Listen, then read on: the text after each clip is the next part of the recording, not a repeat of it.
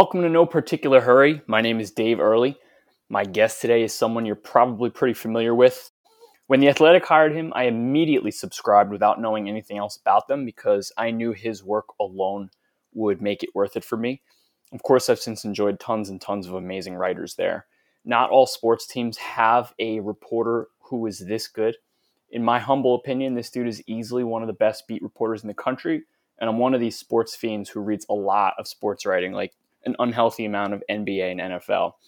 It's tough to find someone who knows the team cold, gets inside scoops, asks the tough questions, practices real discerning journalism, and avoids many of the traps that can cause fans to lose trust in a reporter over time, but also educates his or herself on the game and has a very good eye for talent.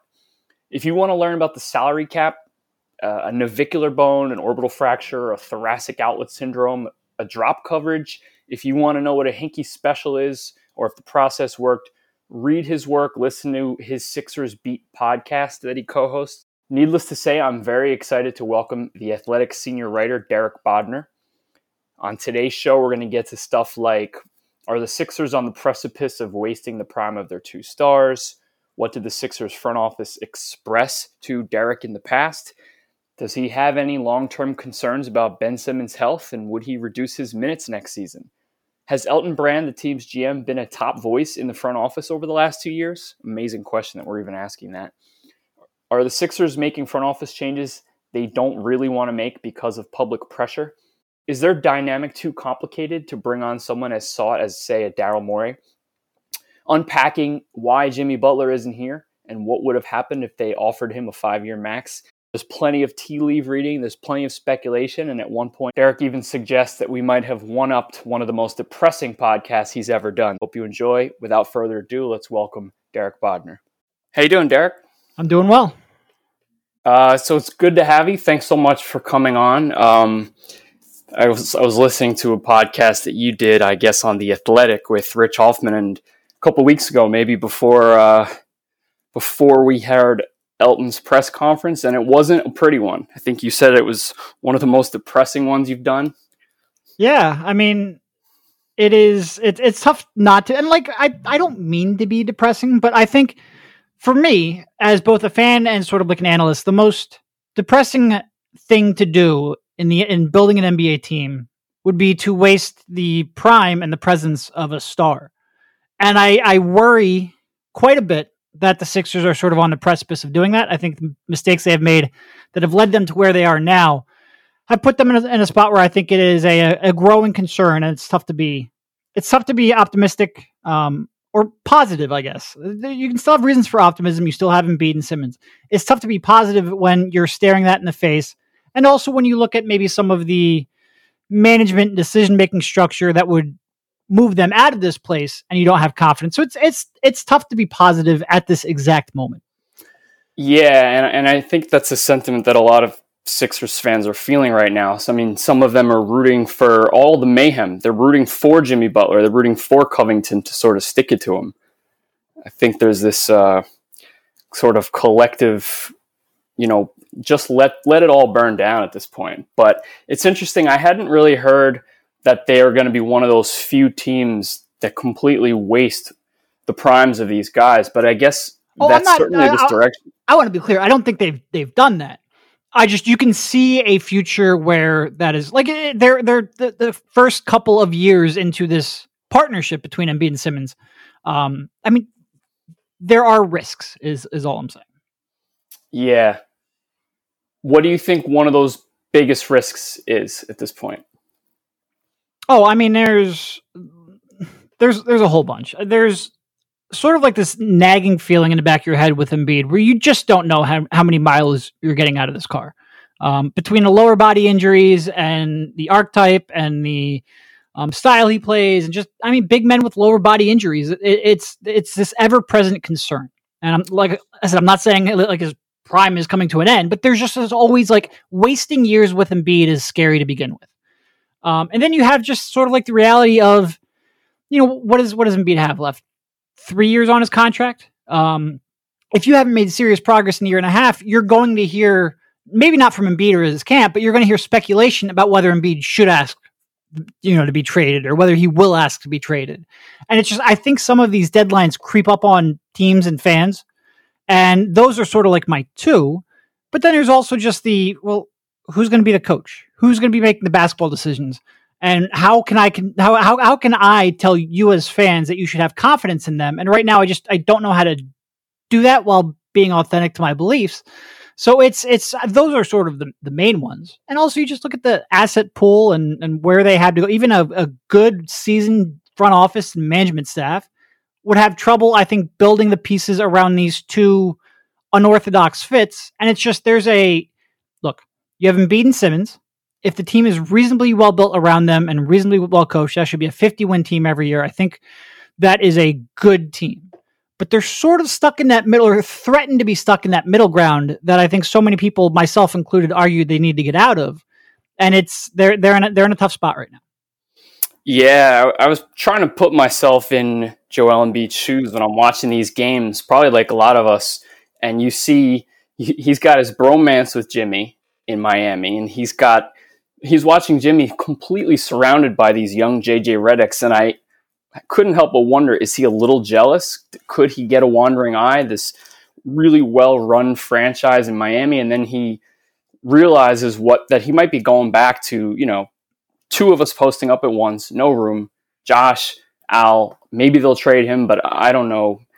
So I wouldn't be shocked if he, if he was at least thinking or feeling torn about staying beyond that contract, which is, like you said, 3 years. I mean, and like I said, I'm certainly not reporting anything here. I don't think Embiid is talking about that now. But there's just always and I mean, this is something the Sixers front office a couple of years ago expressed to me, and it's true. Like you need to make these people happy because they have the power to completely change the direction of your franchise. And is Embiid unhappy? Is he contemplating this? I don't know. Who knows? But there's always that threat. And it wouldn't even, I mean, it's played out so many times in NBA history. It's impossible not to think about it. Boy, I think you have one up the negativity of my recent podcast by starting it off this way. I apologize to everyone, but that's where we are. And you recently had a vacation, right? You needed one after that podcast. How was that? Oh, I mean, it was me and my two brothers go on a camping trip every year. And for a long time, I thought I wasn't going to be able to go because of COVID pushing the NBA season back. And then, I mean, if there's one benefit to the Sixers failing in spectacular fashion, it's that I got to go, run away for 48 hours into a camping trip, which I thought I wasn't going to be able to get to. So that is fantastic. That is sort of like my way to get away and just, it's when I am most at peace in the world is when I'm outdoors in a wilderness mountain biking or kayaking or something of that sort. And no, that was great. I needed that. I needed that to be for like 2 weeks instead of 2 days, but I needed that nonetheless. Yeah. Do you feel recharged now talking about all this stuff again? Like you mentioned, the coach, the front office structure, all of it. Every time I bring up one of these topics, I start to feel a little bit overwhelmed. Like I've already thought about it and heard about it. And nothing feels super hopeful no matter which topic we pick here. Yeah. I mean, look, I and this is one thing, I think at times, people would get on me for defending Brett Brown. And a lot of I never claimed Brett was a top 5 coach in the league, but a lot of my reasoning behind that is that this is a players league. So I focus a lot on the players, how they fit, their talent level, and then also the people accumulating the players who then need to fit and have the talent to compete. I still look at it. I think there are capable coaches. I think there are coaches that can succeed in the right environment. Is there a coach out there who will make any collection of talent succeed? I don't know. But there are certainly coaches out there who I think can succeed if they have talent that fits their scheme or they can adapt. But my big question is going to come down to the front office, to management, and how they get the pieces that are really capable of competing at a championship level on both ends of the court. Because I do still think that, I mean, like I started off with, this is a players league. I don't think the players are good enough. I don't think the players fit well enough. And how do we get from A to B? And then, I don't want to push off the coaching concern, but I do think that is secondary to the players and the people selecting them. We'll go beyond coaching, but while we're on that, do you have any opinions on who they should hire? See, part of the problem, I love Dave Yeager. his teams have very consistently overachieved. He's also been a part of some clubhouses that have not necessarily gotten along well. Mm-hmm. And when you're talking about a Simmons and Embiid, where the biggest threat is one of them running, I'd have to get a little more intel on that. But he's certainly near the top of my list. I think Ty Lue is a very viable candidate. Like, I think people who dismiss him outright as just being a buddy with LeBron, like, I think they're underselling him. Do I think a lot of those 3-run pick and rolls will work with the Sixers? No, of course not. You don't have a 3 or a 1 to run them with. So he would have to change pretty substantially. It's just a little easy when your starting point is LeBron James and Kyrie Irving than it is when it's Ben Simmons and Tobias Harris. Like, that's a very different offense. But I think he, in terms of the way he was able to adjust in the playoffs and the way he was able to get those stars and personalities to align to a common goal, at least when they needed to be. I think he is in the running. I'd love to see Becky Hammon. This is tough because assistant coaches, I like going off of, coaches who have been a head coach before because I have a lot more information to rate them on. Whereas with assistant coaches, you're kind of a little bit beholden to what's the narrative out there. How well have their current teams been, pushing for them, and how good are they at PR of their candidacy? But everything you hear about Becky Hammon is that she is deserving and ready, and you'd love to see the Sixers be, sort of the first team to give her a chance. Do I know for sure whether or not she's ready? No, I'm going off of other people's opinions, but everything you hear is positive. And then obviously Billy Donovan. He has had success at both of his stops. Hasn't gotten, I think some people will look at his playoff burnouts, but I think he has been a good coach and certainly has the clout where he can walk in and command respect from Embiid and Simmons. So I think those are probably the top of my list.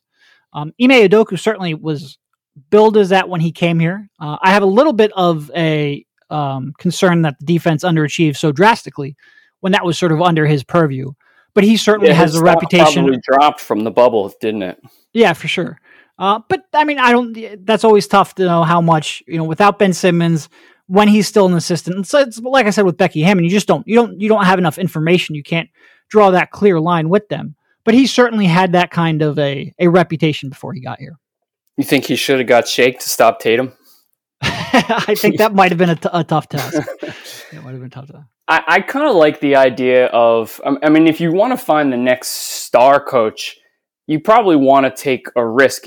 If I were to tell you one of these people is going to be the next superstar coach, it might not be a Dave Yeager, it might not be a Ty Lue, even though those guys come with on the resume that accountability thing that a lot of people think Brett didn't have, and maybe Ben and Joel really need to hear.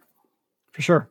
I also kind of roll my eyes at this whole idea. I imagine how many times are they going to have heard that this next coach is going to hold them accountable. When he finally comes in there or she says something, they're going to be like, here we go. Like that moment in an 80s movie where the new teacher is so tough. Yeah, for sure. You're thinking back to Miracle and the wind sprints and all that stuff. And yes. Are they really going to get him shooting and get him to change his diet tough love? I think some of this is, Brett is an easy scapegoat in that regard. You have Joel Embiid, who's never been committed to his diet, is still not committed to his diet.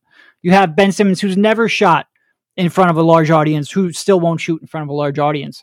Are these problems with Brett not being able to get them to do something they've never done, or are they problems with the players who need to have some personal self-accountability?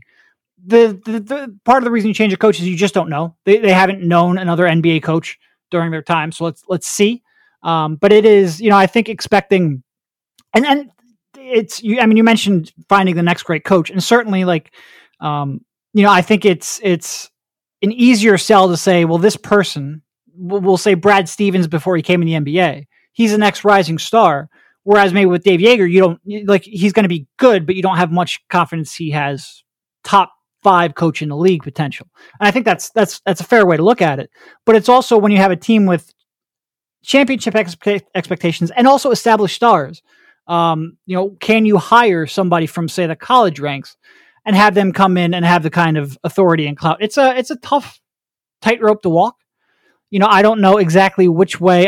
It's so tough for, like, I know we're in the media. We're supposed to have opinions on everything. It's tough for us when we don't get a chance to really talk to them and do the background checks. It's sort of, this is going to sound like I'm excusing my Markelle Fultz evaluation, but we only had a very select portion of the Markelle Fultz pre-draft evaluation and missed what certainly was in this case, the most crucial aspect to it.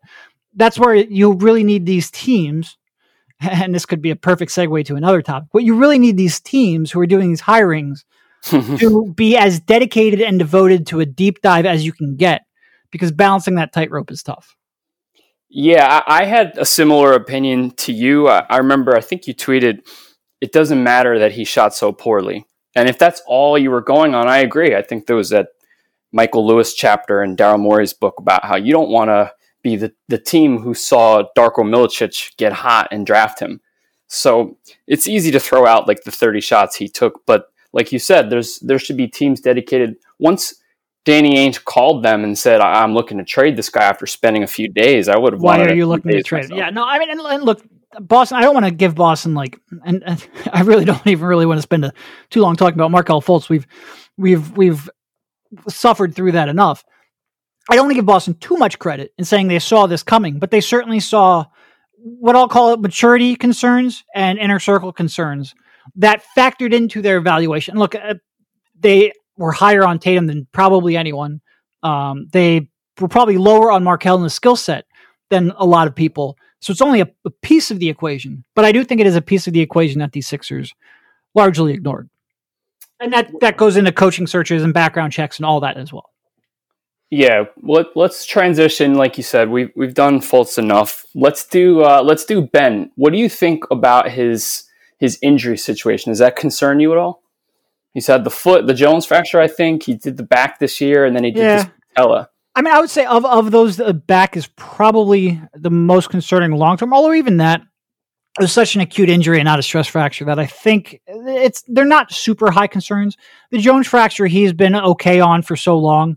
That it's a little easier to overlook, but this is a person, he seems like he either is an Iron Man and nothing, like there's no nicks and bruises, or it's, he's gone for 4 months. And it's tough because some of those injuries are concerning, but everyone he's sort of come back from fine.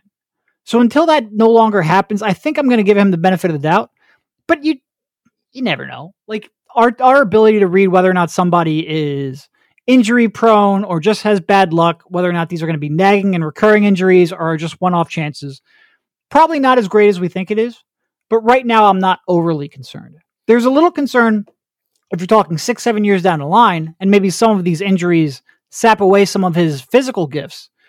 That's a factor in that too. It's not just the Jones fracture coming back up and him having a setback in that regard, but like how long can he retain this elite athleticism that really makes him unique?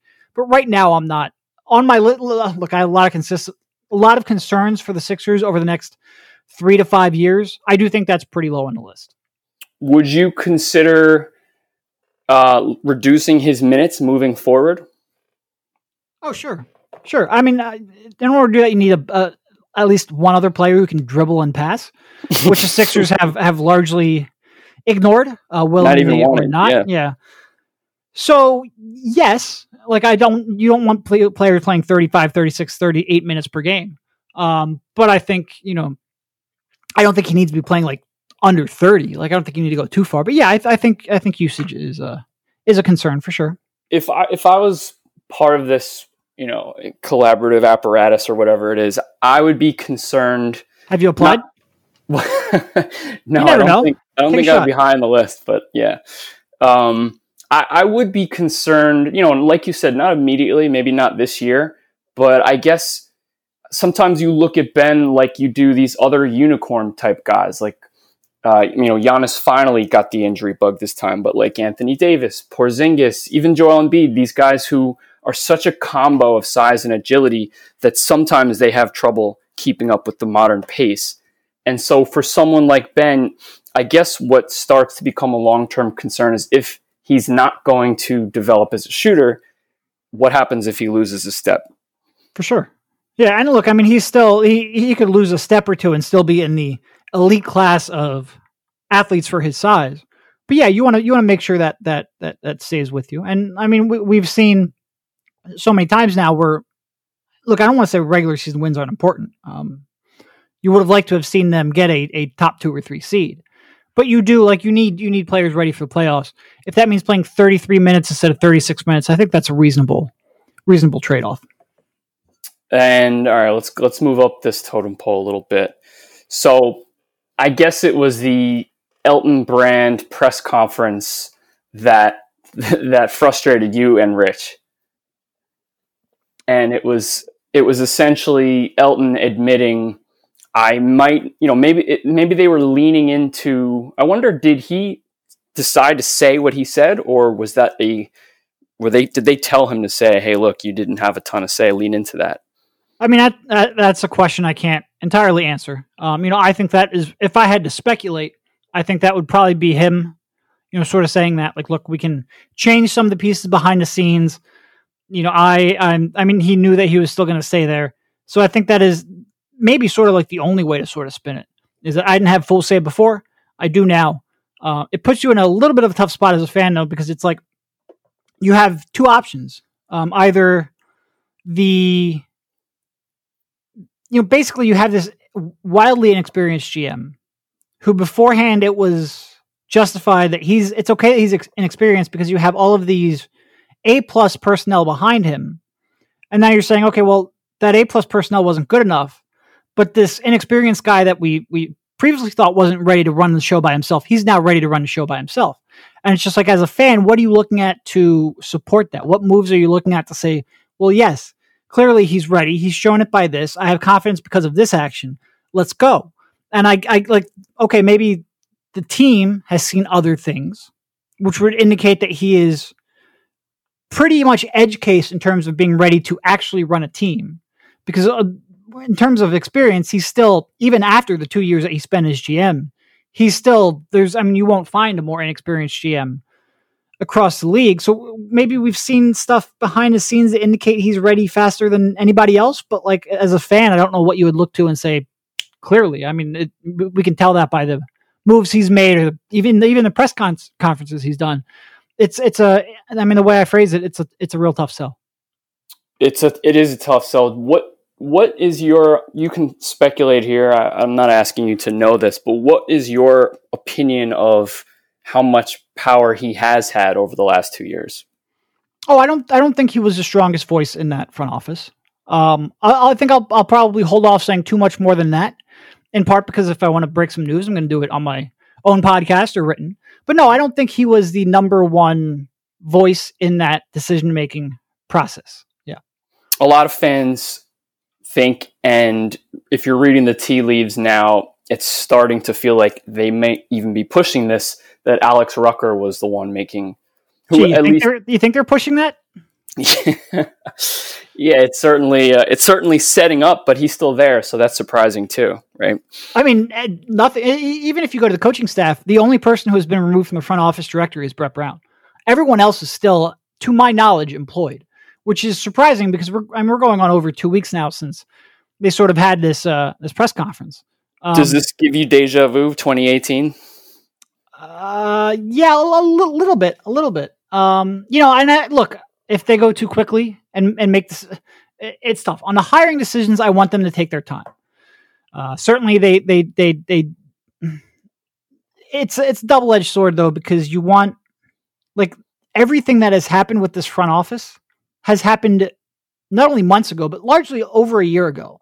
Like, there's not a whole lot to evaluate in terms of, you did this well, you did this poorly, you added this to the team, you've sent us off course.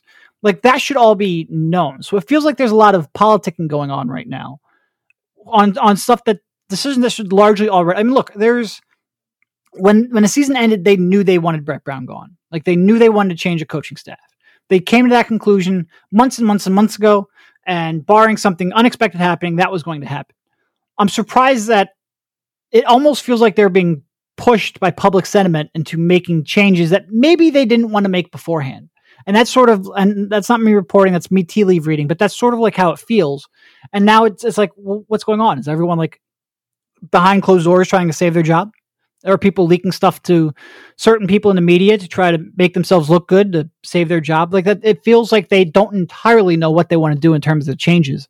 And I think we're seeing that play out. With threats to our nation waiting around every corner, adaptability is more important than ever. When conditions change without notice, quick strategic thinking is crucial. And with obstacles consistently impending, determination is essential in overcoming them. It's this willingness, decisiveness, and resilience that sets Marines apart. With our fighting spirit, we don't just fight battles, we win them. Marines are the constant our nation counts on to fight the unknown. And through adaptable problem solving, we do just that. Learn more at marines.com.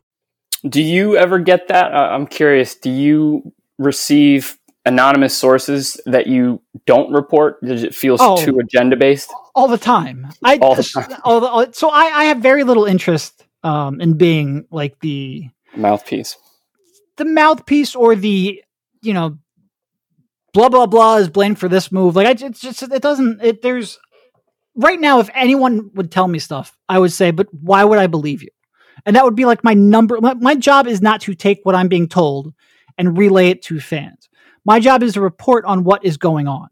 So yes, you certainly get information that you go, look, I know that's bullshit. Or I know that's one-sided. I don't like reporting one-sided information, I guess is the way that I would phrase that. So will I report later on what's going on? Maybe, but I would need to have a more fleshed out picture than I got a text message from this executive who wants to pin Al Horford on this person. Like, it's just that I don't have too much interest in doing that. Do you find that people conflate what you report with your own opinions sometimes when it might not necessarily be true? If you say so-and-so thought something, they think, you got this wrong. And I think I by not being a mouthpiece in a certain way, I sort of encourage that because, like I just admitted to, like, clearly you talk to people, you hear stuff. So that will, at times, like you digest that. Yeah, I mean, look, it's a tough balancing act. I do think sometimes people will read into stuff when really and that's why I try to be super clear sometimes where it's like, I'm just speculating or I'm just reading the tea leaves. But it's a tough balancing act because sometimes people assume like there's something more behind it when really it's just your opinion. It's yeah. Well, I think fans would like to hear your tea leaf readings on a lot of this stuff because, it feels like you probably have access to more information than we do. Yeah. And I mean, look, it's still, yeah. I mean, sometimes you will, I'm not sure how better to say that, but yes, you talk to people, you digest that information, you try to then verify it with other sources. And whether or not you can verify that or whether or not you trust it, like all of that gets factored into a big jumbled mess in my brain and can factor into a tea leaf reading for sure. Do you think that Elton will truly have an autonomous voice now moving forward? No. Look, will he have more autonomy? Will he have a larger say? Yes. But ultimately, every organization comes down to the ownership and the managing partner and then their ability to sign off. And in some organizations, that owner trusts the GM almost implicitly. And in other organizations, there are a lot of voices in that owner's ear. I think the Sixers will continue to have numerous voices in Josh Harris's ear. Elton might be a larger voice than he was. He might be a larger voice in terms of the front office, the people representing the front office in those meetings. But I don't think this is going to be as clear of a cut, power structure as some other teams have. What do you think Sam Presti in Oklahoma City, for example? Right. What do you think has stopped them or held them back from just making clear that they really do want to hire the next, the top candidate that you might pull up on Bleacher Report or The Athletic and see these 5 names and go for those guys?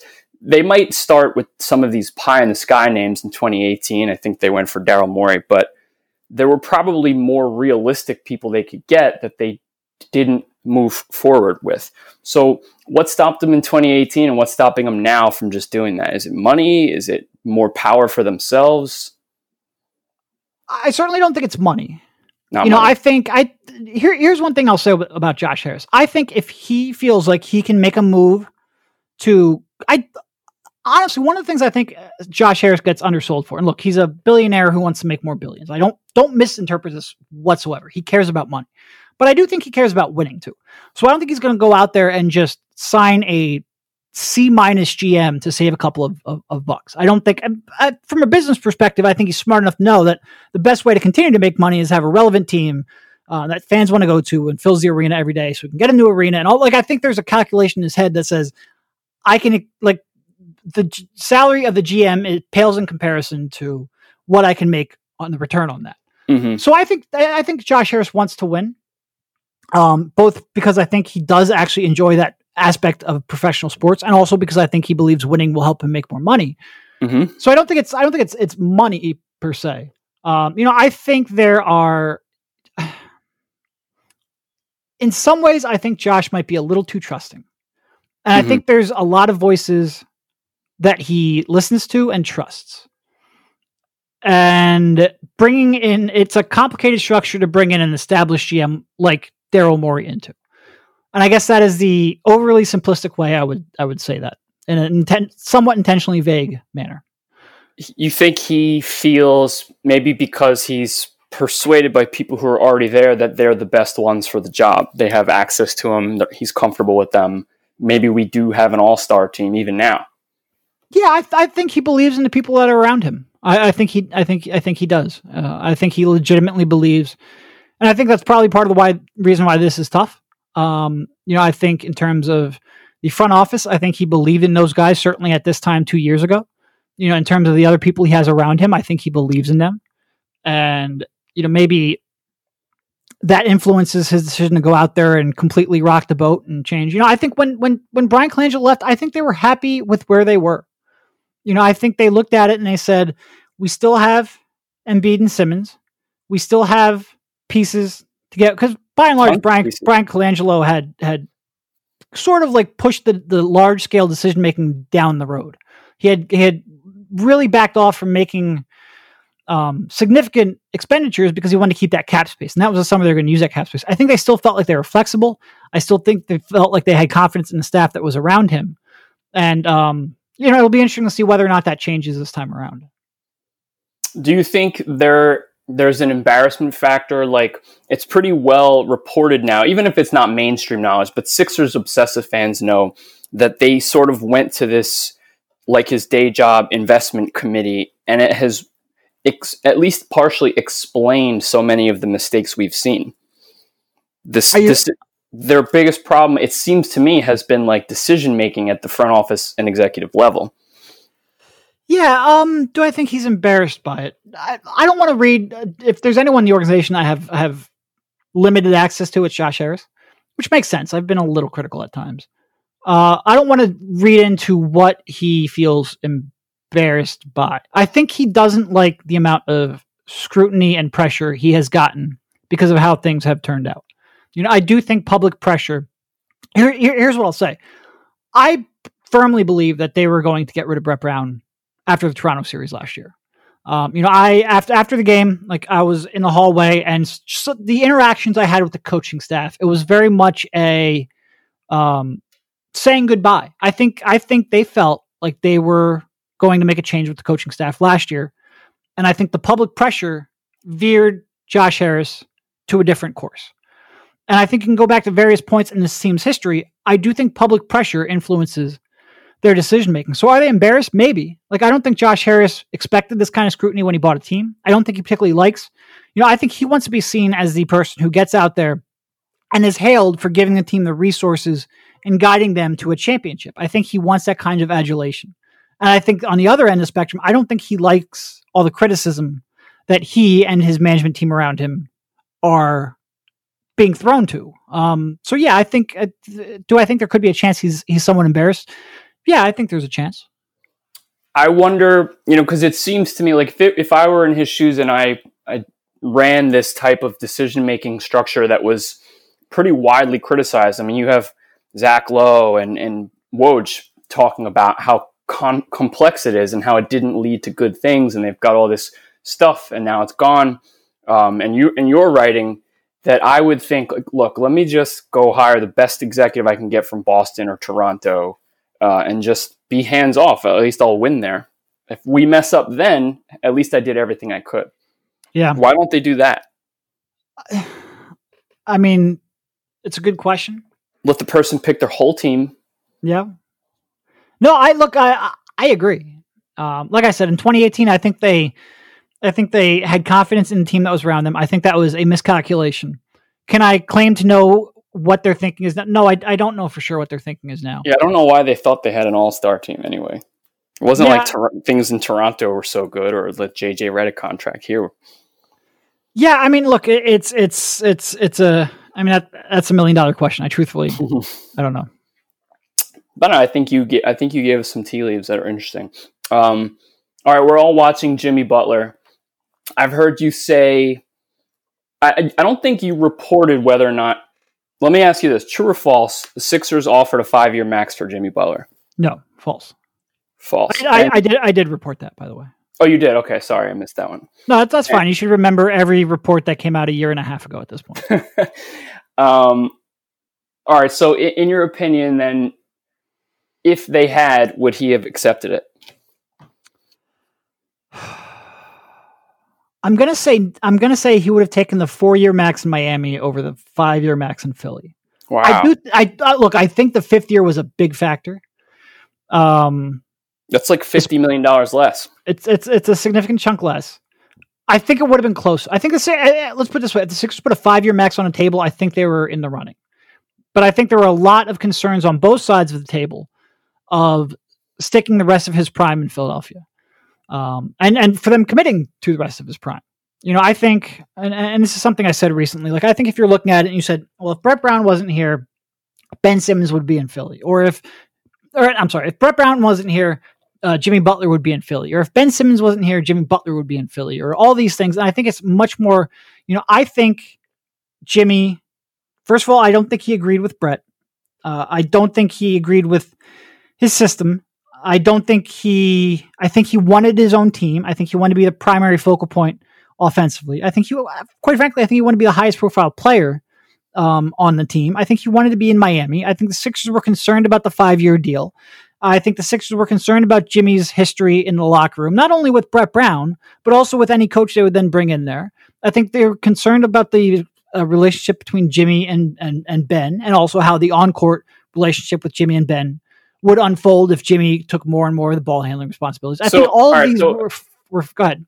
Adjust these percentages for me then. Like, if I'm hearing you correctly, let's say 25% on-court fit with Ben, 25% his personality, clashing with teammates or coaches, 25% maybe his age and his contract. And then what? Do they save significant money doing what they did? If they had him and Redick on the books, they would be paying even more in repeater fees down the road too, right? So maybe money. Well, I mean, JJ would be a short term. Like, you figure JJ would have been a 2 or 3 year deal. So you would have saved a little bit there. But you would have been higher over this cap. I mean, I'd have to look at the overall cap sheet. I think that it's adjusting those percentages. I think if it was, I would put Brett Brown low on that list, because I think if the rest of those concerns weren't there, honestly, I think they would have changed the coach. If they felt like Jimmy Butler, Ben Simmons, Joel Embiid were a long-term fit, 5 years, we're good. I don't think Brett Brown gets in the way of that. So I think he's probably the lowest. I think the fit with Ben is higher than that. I think the concerns over the contract were higher than that. And quite frankly, I think in terms of the Sixers, now this is coming from the Sixers' perspective, not Jimmy's, I think the his history in locker rooms was probably the highest, especially when you talk about a 5-year marriage. So I think like I said, just percentage, we can debate whether or not one of them is 30% or 20%. No, we don't. 35% or 15%. Like, I'm not entirely sure, but I don't think any one of them, truthfully, was the deal breaker. Okay, and all right, so you've written, I guess it was in February, that trading Embiid and Simmons is not the answer. I know Elton Brand came out and said he's not looking to do that. Do you think that's good? Yeah. I think they should have a chance to play for another coach, another system, and with a supporting cast that fits around them a little bit better. By a little bit better, I mean a lot better, preferably a lot better, but in terms of realistic, you can only make so many changes in one offseason or even 2. Yes, I do think that look, nobody's off the table. I don't that's just not something I believe in as a thing in the Who's NBA. the worst player that you're not hanging up on in an offer?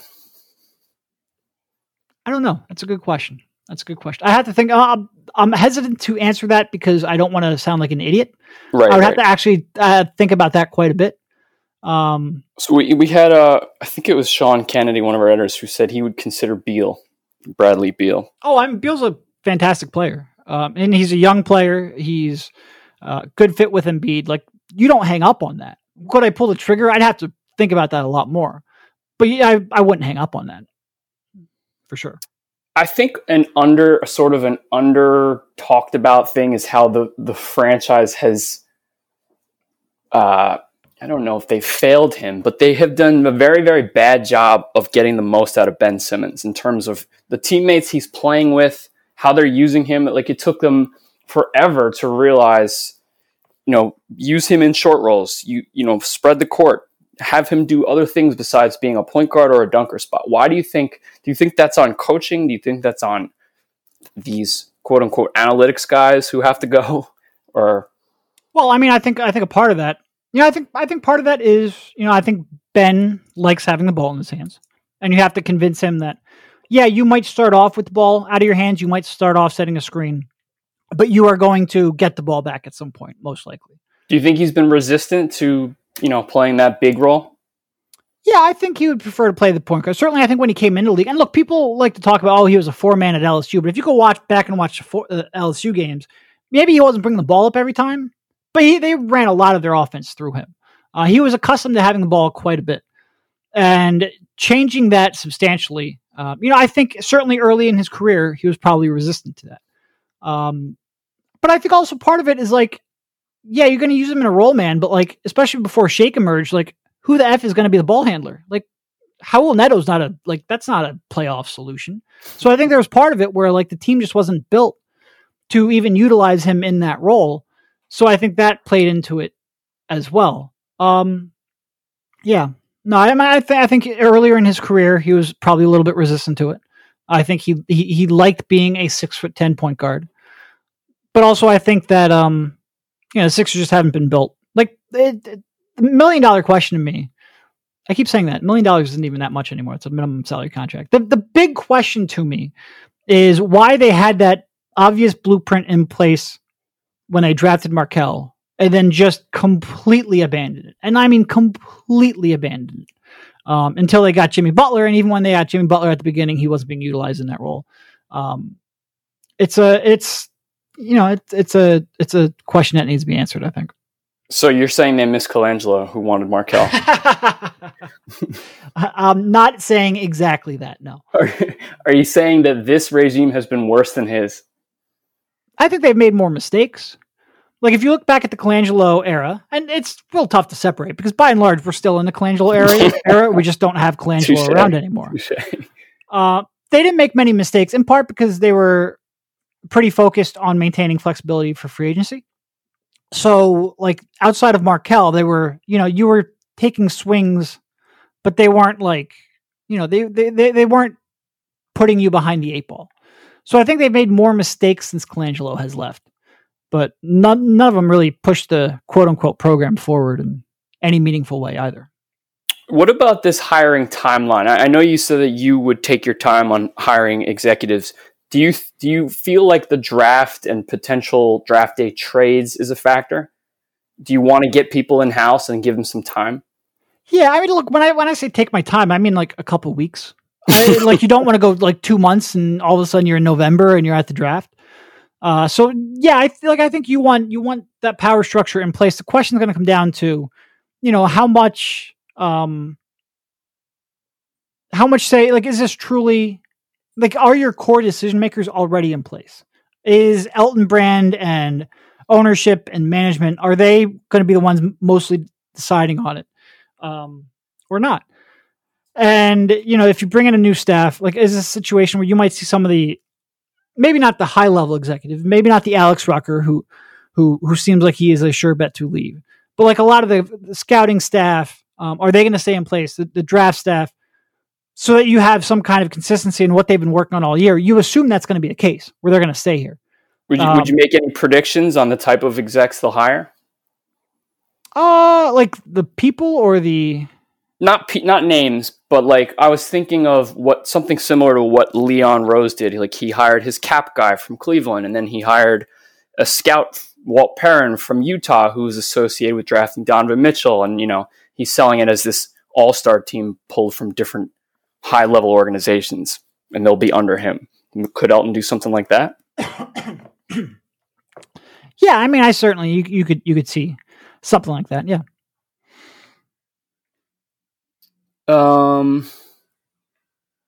Let's see. Have you considered what you might do this draft? I know you have the history of writing for Draft Express. Do you still see yourself as a scout?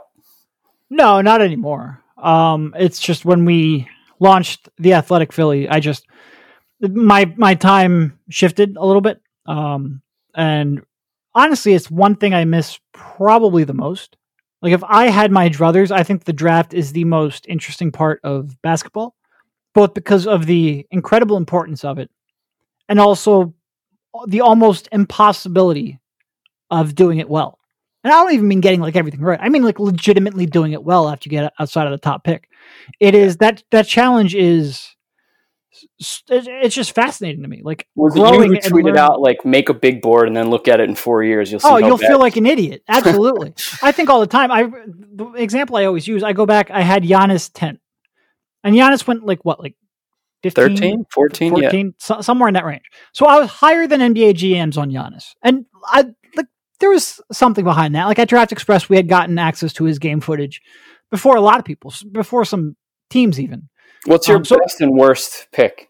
I think the Rockets ask you that when you're trying to get a job. I mean, Giannis and Giannis. Like, so where I was getting to with that, Giannis 10th, that should be a win, right? Perennial MVP candidate, higher than GMs, that's a win. And I go back, I'm like, I had Alex freaking Len ahead of a perennial MVP candidate. I had Trey Burke ahead of an MVP candidate. And look, these are people who went ahead of him anyway. I had Josh Jackson too high. How in the effing hell did I have Alex Len ahead of, and like you just sit there and you think, why does anybody follow me on Twitter? And that is the push and pull of the draft. There's nobody who had Giannis number one. There's nobody who had Donovan Mitchell. That even people who love Donovan Mitchell didn't have him maybe where he should have gone. Like there's Jaylen Brown. Jaylen Brown's one that I will look back all the time. How did I miss that? And it's just, you learn, and it's interesting because you get to a point where it's like, well, should that have been knowable? Like, should I take what I learned from Jaylen Brown and apply that to more people, or was he edge case? Can I even pick apart what makes him edge case? And it's just it's like a big science experiment that you'll never fully get to the answer of, and it's fun. But yes, going back to your original question, we will be doing draft coverage, and we've got 2.5 months now before the draft. They just pushed it back, so we will certainly be doing draft coverage. I'm looking forward to it. Do I consider myself a scout anymore? No. Like back when I was scouting, like if you had a top prospect like Kristaps Porzingis, if he played 30 games and for Sevilla, I would have watched 20 of those games in full. I don't do that anymore. But you do miss it. Oh, absolutely. Yep. Would you use all of these picks they've got? What do they have? One first round, 3 second round? At least 3, I think. Might be more. Three reasonably high second round picks. Too high, one in the 40s and one in the 50s. Okay, so 4. No, you're not going to use all of them. You're not going to roster 5 rookies. I would like at least 2. Like that feels like a reasonable ask, especially because what frustrates me is that the scouting department is one part of this organization, one part of this front office that has consistently done well. Not perfect, and I mean Markelle is a pretty clear example, but they've done pretty reasonably well for where they've been slotted, and they just give away these picks. So I would like to see them use 2 or 3. Those ones in the 30s, I certainly value quite a bit. Draymond Green went there, right? Yeah. I mean, there's a whole list of players we could go through. Jimmy Butler. Jimmy Butler was 30, yeah. Yeah, 30, right. He was last pick of the first round. I would like to see them use a couple of these picks. It does seem like their recent history suggests that may not be the case. Like what you do in the 50s, I don't really, and I say this knowing full well that Shake Milton is one of the few positives of this team. Historically, the 50s are not a good place to get NBA talent. So if you want to sell those off, even the 40s, but like the 2 and the 30s, I'd love to see them use those. Dort. They could have used Dort. I was a big fan of Dort last year. Yeah, for sure.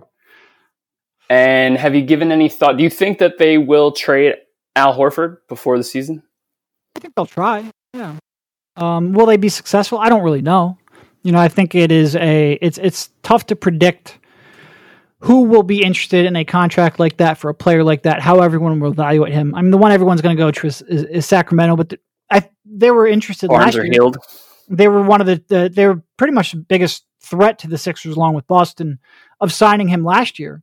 Yeah, so I know they were interested, but there's so many changes going on there. Will they still be? I don't know. But it's tough to really make out what the market will be. Yeah. Oh, yeah. And do you think, but assuming that everything stays relatively in place, let's say that, Elton retains or grows into whatever new autonomy he has and hires a couple people under him, how aggressive do you think they will be in moving Horford? Do you think they'll attach a couple picks to that? Yeah, I think they'll be aggressive. I don't think they view that as a long-term solution. I don't think Al would be happy being a backup long-term, even at his age. And I don't blame him for that either. I don't think this is what he signed up for.